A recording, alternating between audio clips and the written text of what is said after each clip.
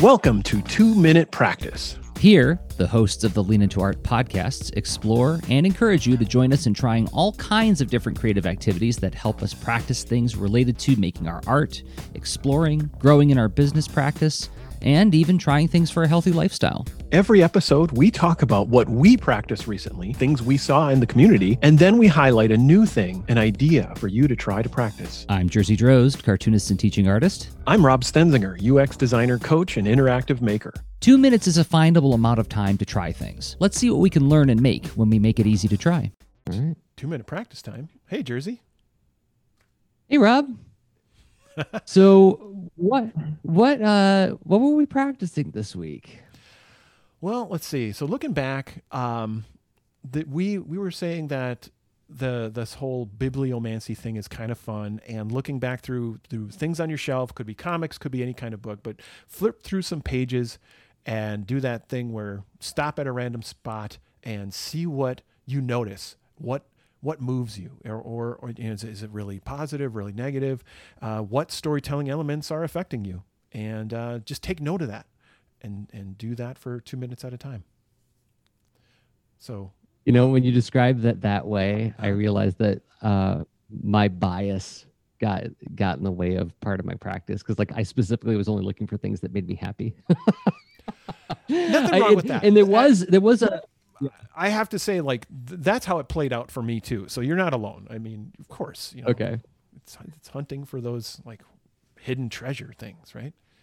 But you're right. When you use the word moved, there were things that I saw where I was like, meh, moved in a negative way. That's not skillfully done, or that's boring. But what I wound up capturing I did 3 practices, and what I wound up capturing were things where I was like, this makes me happy whenever I look at it. So let's start with yours. What did you do for your practice?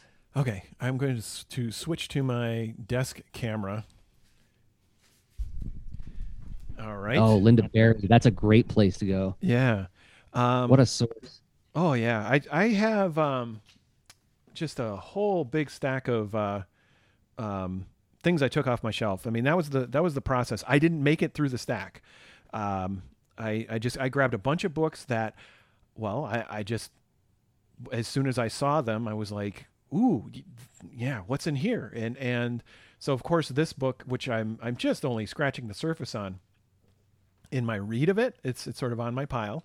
And, but what so I would go through something in my, in the pile, and then, do this practice and see what came up. But then I put a little sticky note on there. So with the Linda Berry book, I found inviting complex landscapes of words, images, asking me to try to grow and create. And that just felt awesome. This is, this book is full of that. It's a very dense landscape, and that stood out to me there. If I go into super detail, we're going to do an hour-long podcast, so I'm going to keep flying. I have a stack of old instruction manuals and stuff for different games. Back in the day, people would design and print and pack in for free instructions and stuff, right? For video games, or sometimes even bonus comics. So and those are by Jose Garcia Lopez, Atari Force. Oh my gosh, those books are so good. Yeah, and this isn't in perfect condition and stuff, but it's so I was and so sometimes I would think of what caught my eye at the time, and also what catches my eye now, and I would just quickly do this. I mean, I didn't have time to sit there and get into deep context and clarifying. I just went I really, it stood out to me. A lot of media and stuff that I consumed wasn't very diverse, and so I thought it was awesome that the Atari Force had some diversity. That's cool. But then there was books that what's funny. This is a reprint that a friend got. Basically had too many copies of, so that they gave me their copy of the Ikari Warriors thing, and I'm like, gosh, I really did consume a lot of stuff. The art that was inviting powerful feelings on being a powerful creature, right? So, Yeah, because of course Ikari Warriors, oh, buff dudes, look at that. Buff dudes with guns. Woohoo. But then stuff like Reality is Broken. I've referred to this book a ton over the course of this podcast. It's been around a while. And it was, I recently got a physical copy. I've always had a digital one. But one thing I love about Reality is Broken is just thoughtful questions that clarify intentionality for a complex idea. And, like thinking about like, how does a game work? And that's actually a pretty, pretty deep question. And does I write that? Page 21. So that's in the prose books. I tried to write down the page number that got me, where I just flipped to it and what I was reacting to. Page 21. Yeah. What exactly is a game? So yeah, and I could go on, but I did, let's see, Norse mythology. I did Scott Pilgrim. Oh, that's a great book. Book 3. And so it was neat. I as I went along doing this practice, it's almost like I got hungry it was like I was powering up on all the different things that get me really, excited, or that I would love to infuse my work with or practice because of, or something. Right. So anyway, there's,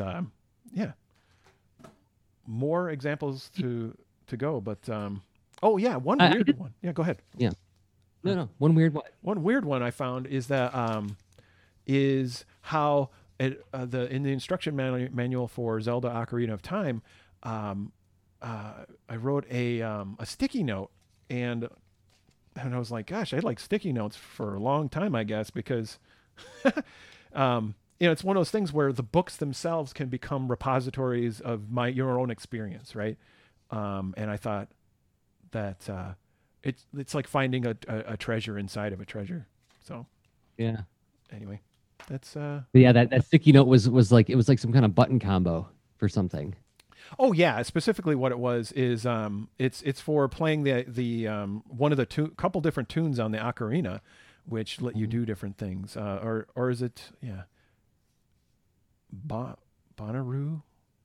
I don't remember. I don't remember enough but it was, so the controller for the Nintendo 64 was that quirky spaceship looking thing that you had those handles, and like one of the inputs was this sort of direction pad that wasn't, I don't remember. They were like little yellow buttons that were like north, south, east, and west. Exactly. Yeah. And that's how you'd operate the ocarina. So I recognize like what I meant there, but I couldn't tell you what song and stuff that was.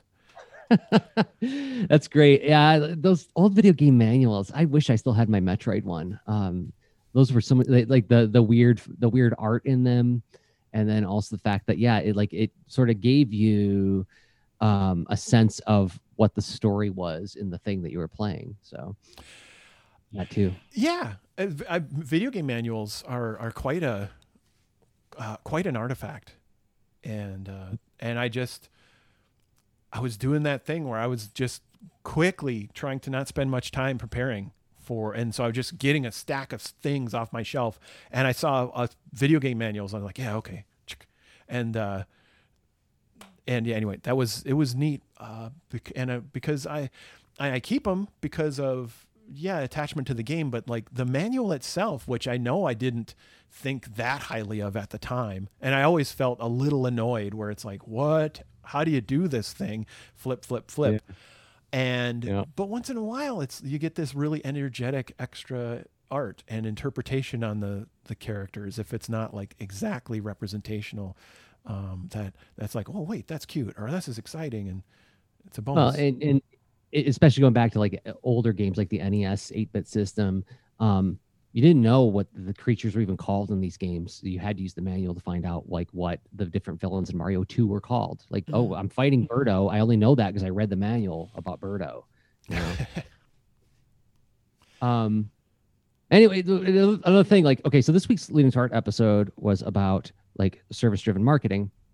And part of the discussion we had was about how do you name the things that are meaningful about your work in a service-minded way. I feel like this practice has a very practical element to it in that you're sort of like, in a very informal way, charting your tastes and seeing what you respond to, and then I'm sure you could take those observations back into the work that you do and see how it's being expressed. And in my case, so for my practice this week, like I said, I did 3. Well, let me switch to, instead of that, I'm switching to all sorts of things instead of my overhead cam, which isn't working anymore. This has been a fun day for snafus. I'll just hold it up to the camera like in the old days. So this is a really nice opportunity for me to visit some of my long boxes. I have several long boxes of floppy comics that I never dig into. And one of the ones I pulled out, and the moment I saw the cover, I was like, oh, I remember this issue. I remember reading this as a kid, and I really loved it. Like kid, I was like 14. Spider-Man, Spectacular Spider-Man issue 99. There's even an ink stain on it from what it sat on my art desk when I was in high school and I was inking with a crow quill or trying to.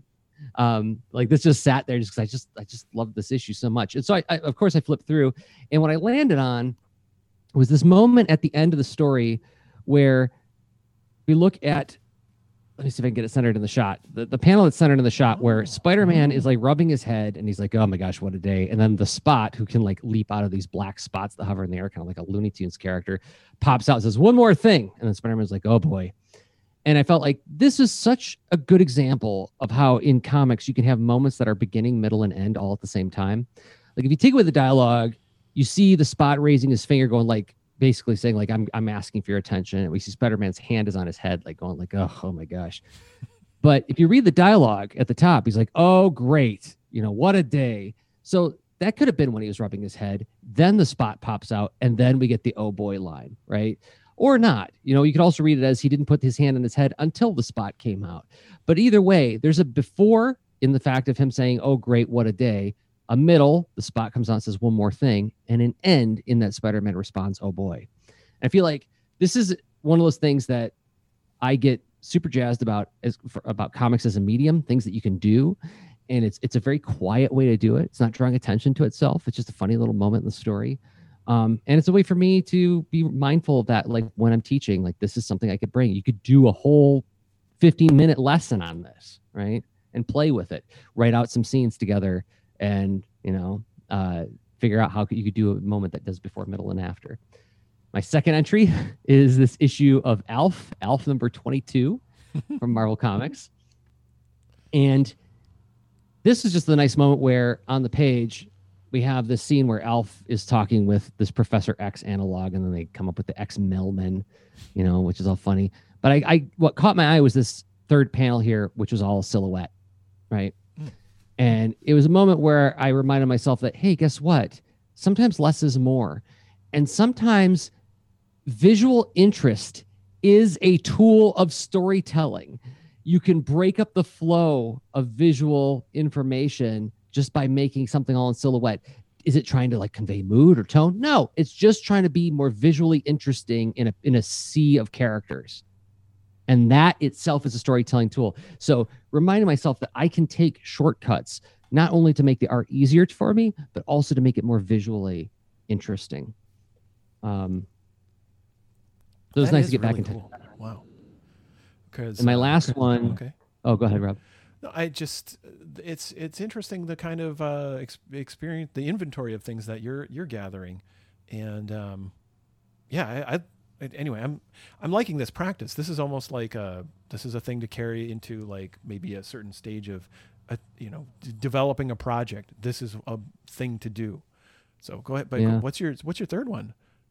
My third one is Justice League America issue 60, the last of the Keith Giffen, J.M. DeMatteis run on the series. So they brought back artist Kevin McGuire. I don't know if you ever read this, Rob, but it's basically the whole premise is it's the Justice League if it were a sitcom. So like you could see like Blue Beetle over here is like out of shape. And, we don't see Batman or Superman anywhere. It's all like second stringer characters. And a lot of the stories revolved around like downtime stuff. But this is the last issue of that series where like the team's breaking up. And so it's got like kind of a somber feel. But I got stuck on this page where these two characters are talking in a park. And in that third panel, we see that the color switches to just blues and purples. Oh, yeah. And then even at the end, they're all just blue and then like that like purplish color in the background. Huh. And again, this is something that old comics, like printed comics, did a lot back in the 60s, 70s, 80s, and even into the early 90s, as a way to create mood, but also to create visual interest. And it's simple. It's simple and it's expressive, right? And I feel like I don't give myself the luxury of doing this sometimes. And I love how it can be used to create a sense of depth too, very, very clearly and simply, right? Like, yeah, absolutely. I mean, it's you're doing a lot of illustrations in a typical comic, and like each one is a chance to, if you make all the panels conform, then maybe you're losing a chance to express something. And then having that's interesting. The dropping in and out of a larger color palette. That's pretty cool. It used to be way more common. Yeah, used to be. And it's something where I just felt like, okay, that's something to grab onto. Future projects, is that something I can like incorporate to help make things more manageable, more efficient, and more visually interesting all at the same time? Because there are different people to serve in a project. There's me, the creator, and then there's the audience, and we both need to be served by this thing. It's not just a one-way transmission, right? So anyway, wow. So yeah, I feel like this is a good one, and I feel like it was one that we should like pull back and do again. We should do a repeat of this down the road. See what we come up with. Oh, that's cool. I'd be for that, and I imagine there's ways to constrain it to dial in different kinds of. Well, so if you're trying to gather like a really strong, like a mine of inspiration, I mean, it's a bit like like a mood board effort, but you could theme it based on different things. That is, I mean, it's a great spin up activity for doing work on a project. Oh gosh, yeah, you're right. Like when I could do physical classes again, that's gonna be something I do. I'm gonna dump a big pile of comics in the middle of the room, say, everybody grab 3, and you have like 2 minutes to find something interesting in each of them, and you got to be ready to talk about it. That's an awesome warm up exercise. Oh yeah, right. That's super cool. So we'll revisit this one. I assume we're not going to revisit it immediately, though. No. So what do you want to do next week or this week for the 2-minute practice?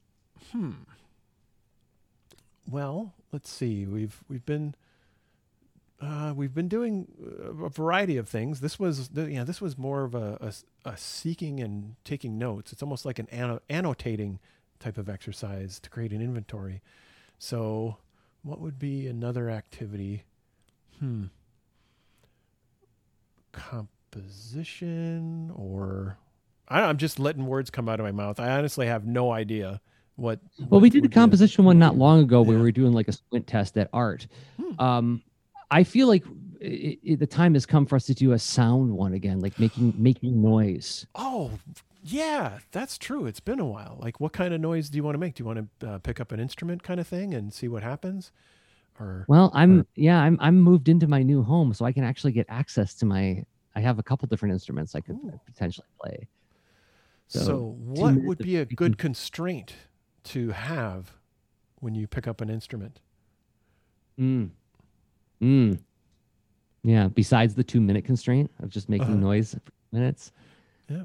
I don't know. Like, just try your best to try to capture like 15 seconds of a piece of music that you like. Oh, okay.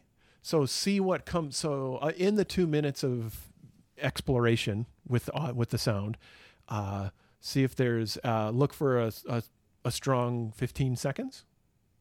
I think about like the old joke from the Wayne's World movie where it's like he picks up the guitar and he immediately starts playing Stairway to Heaven. They're like, no, and they point to the sign. Nobody plays Stairway to Heaven. But it's like having been around musicians when I was growing up, it's like they all had like I remember like Metallica's One. And it was that doom doom doom doom thing. Oh yeah. And I remember like one of my buddies like he cracked it. He figured out the notes. He was like, look at what I can do. And he's like doom doom doom doom. I'm like, yeah, and you're like maybe that's enough. That was a victory, and I didn't notice it at the time, So maybe this is something where we just wanted to capture a few notes of a piece that we like and just play it for 2 minutes. Okay, cool. So it's about This is you playing on your instrument based on some other song you've heard, right? Mm-hmm. Oh, okay, cool. What do you think? Yeah, sounds like a lot of fun. Sounds like Okay. Yeah. And that means I'm gonna have to like bring one of my instruments down to the studio for next week's recording, so we can demonstrate it. All right, let's see how that goes. All right. Thanks, Rob. Thank you, Jersey.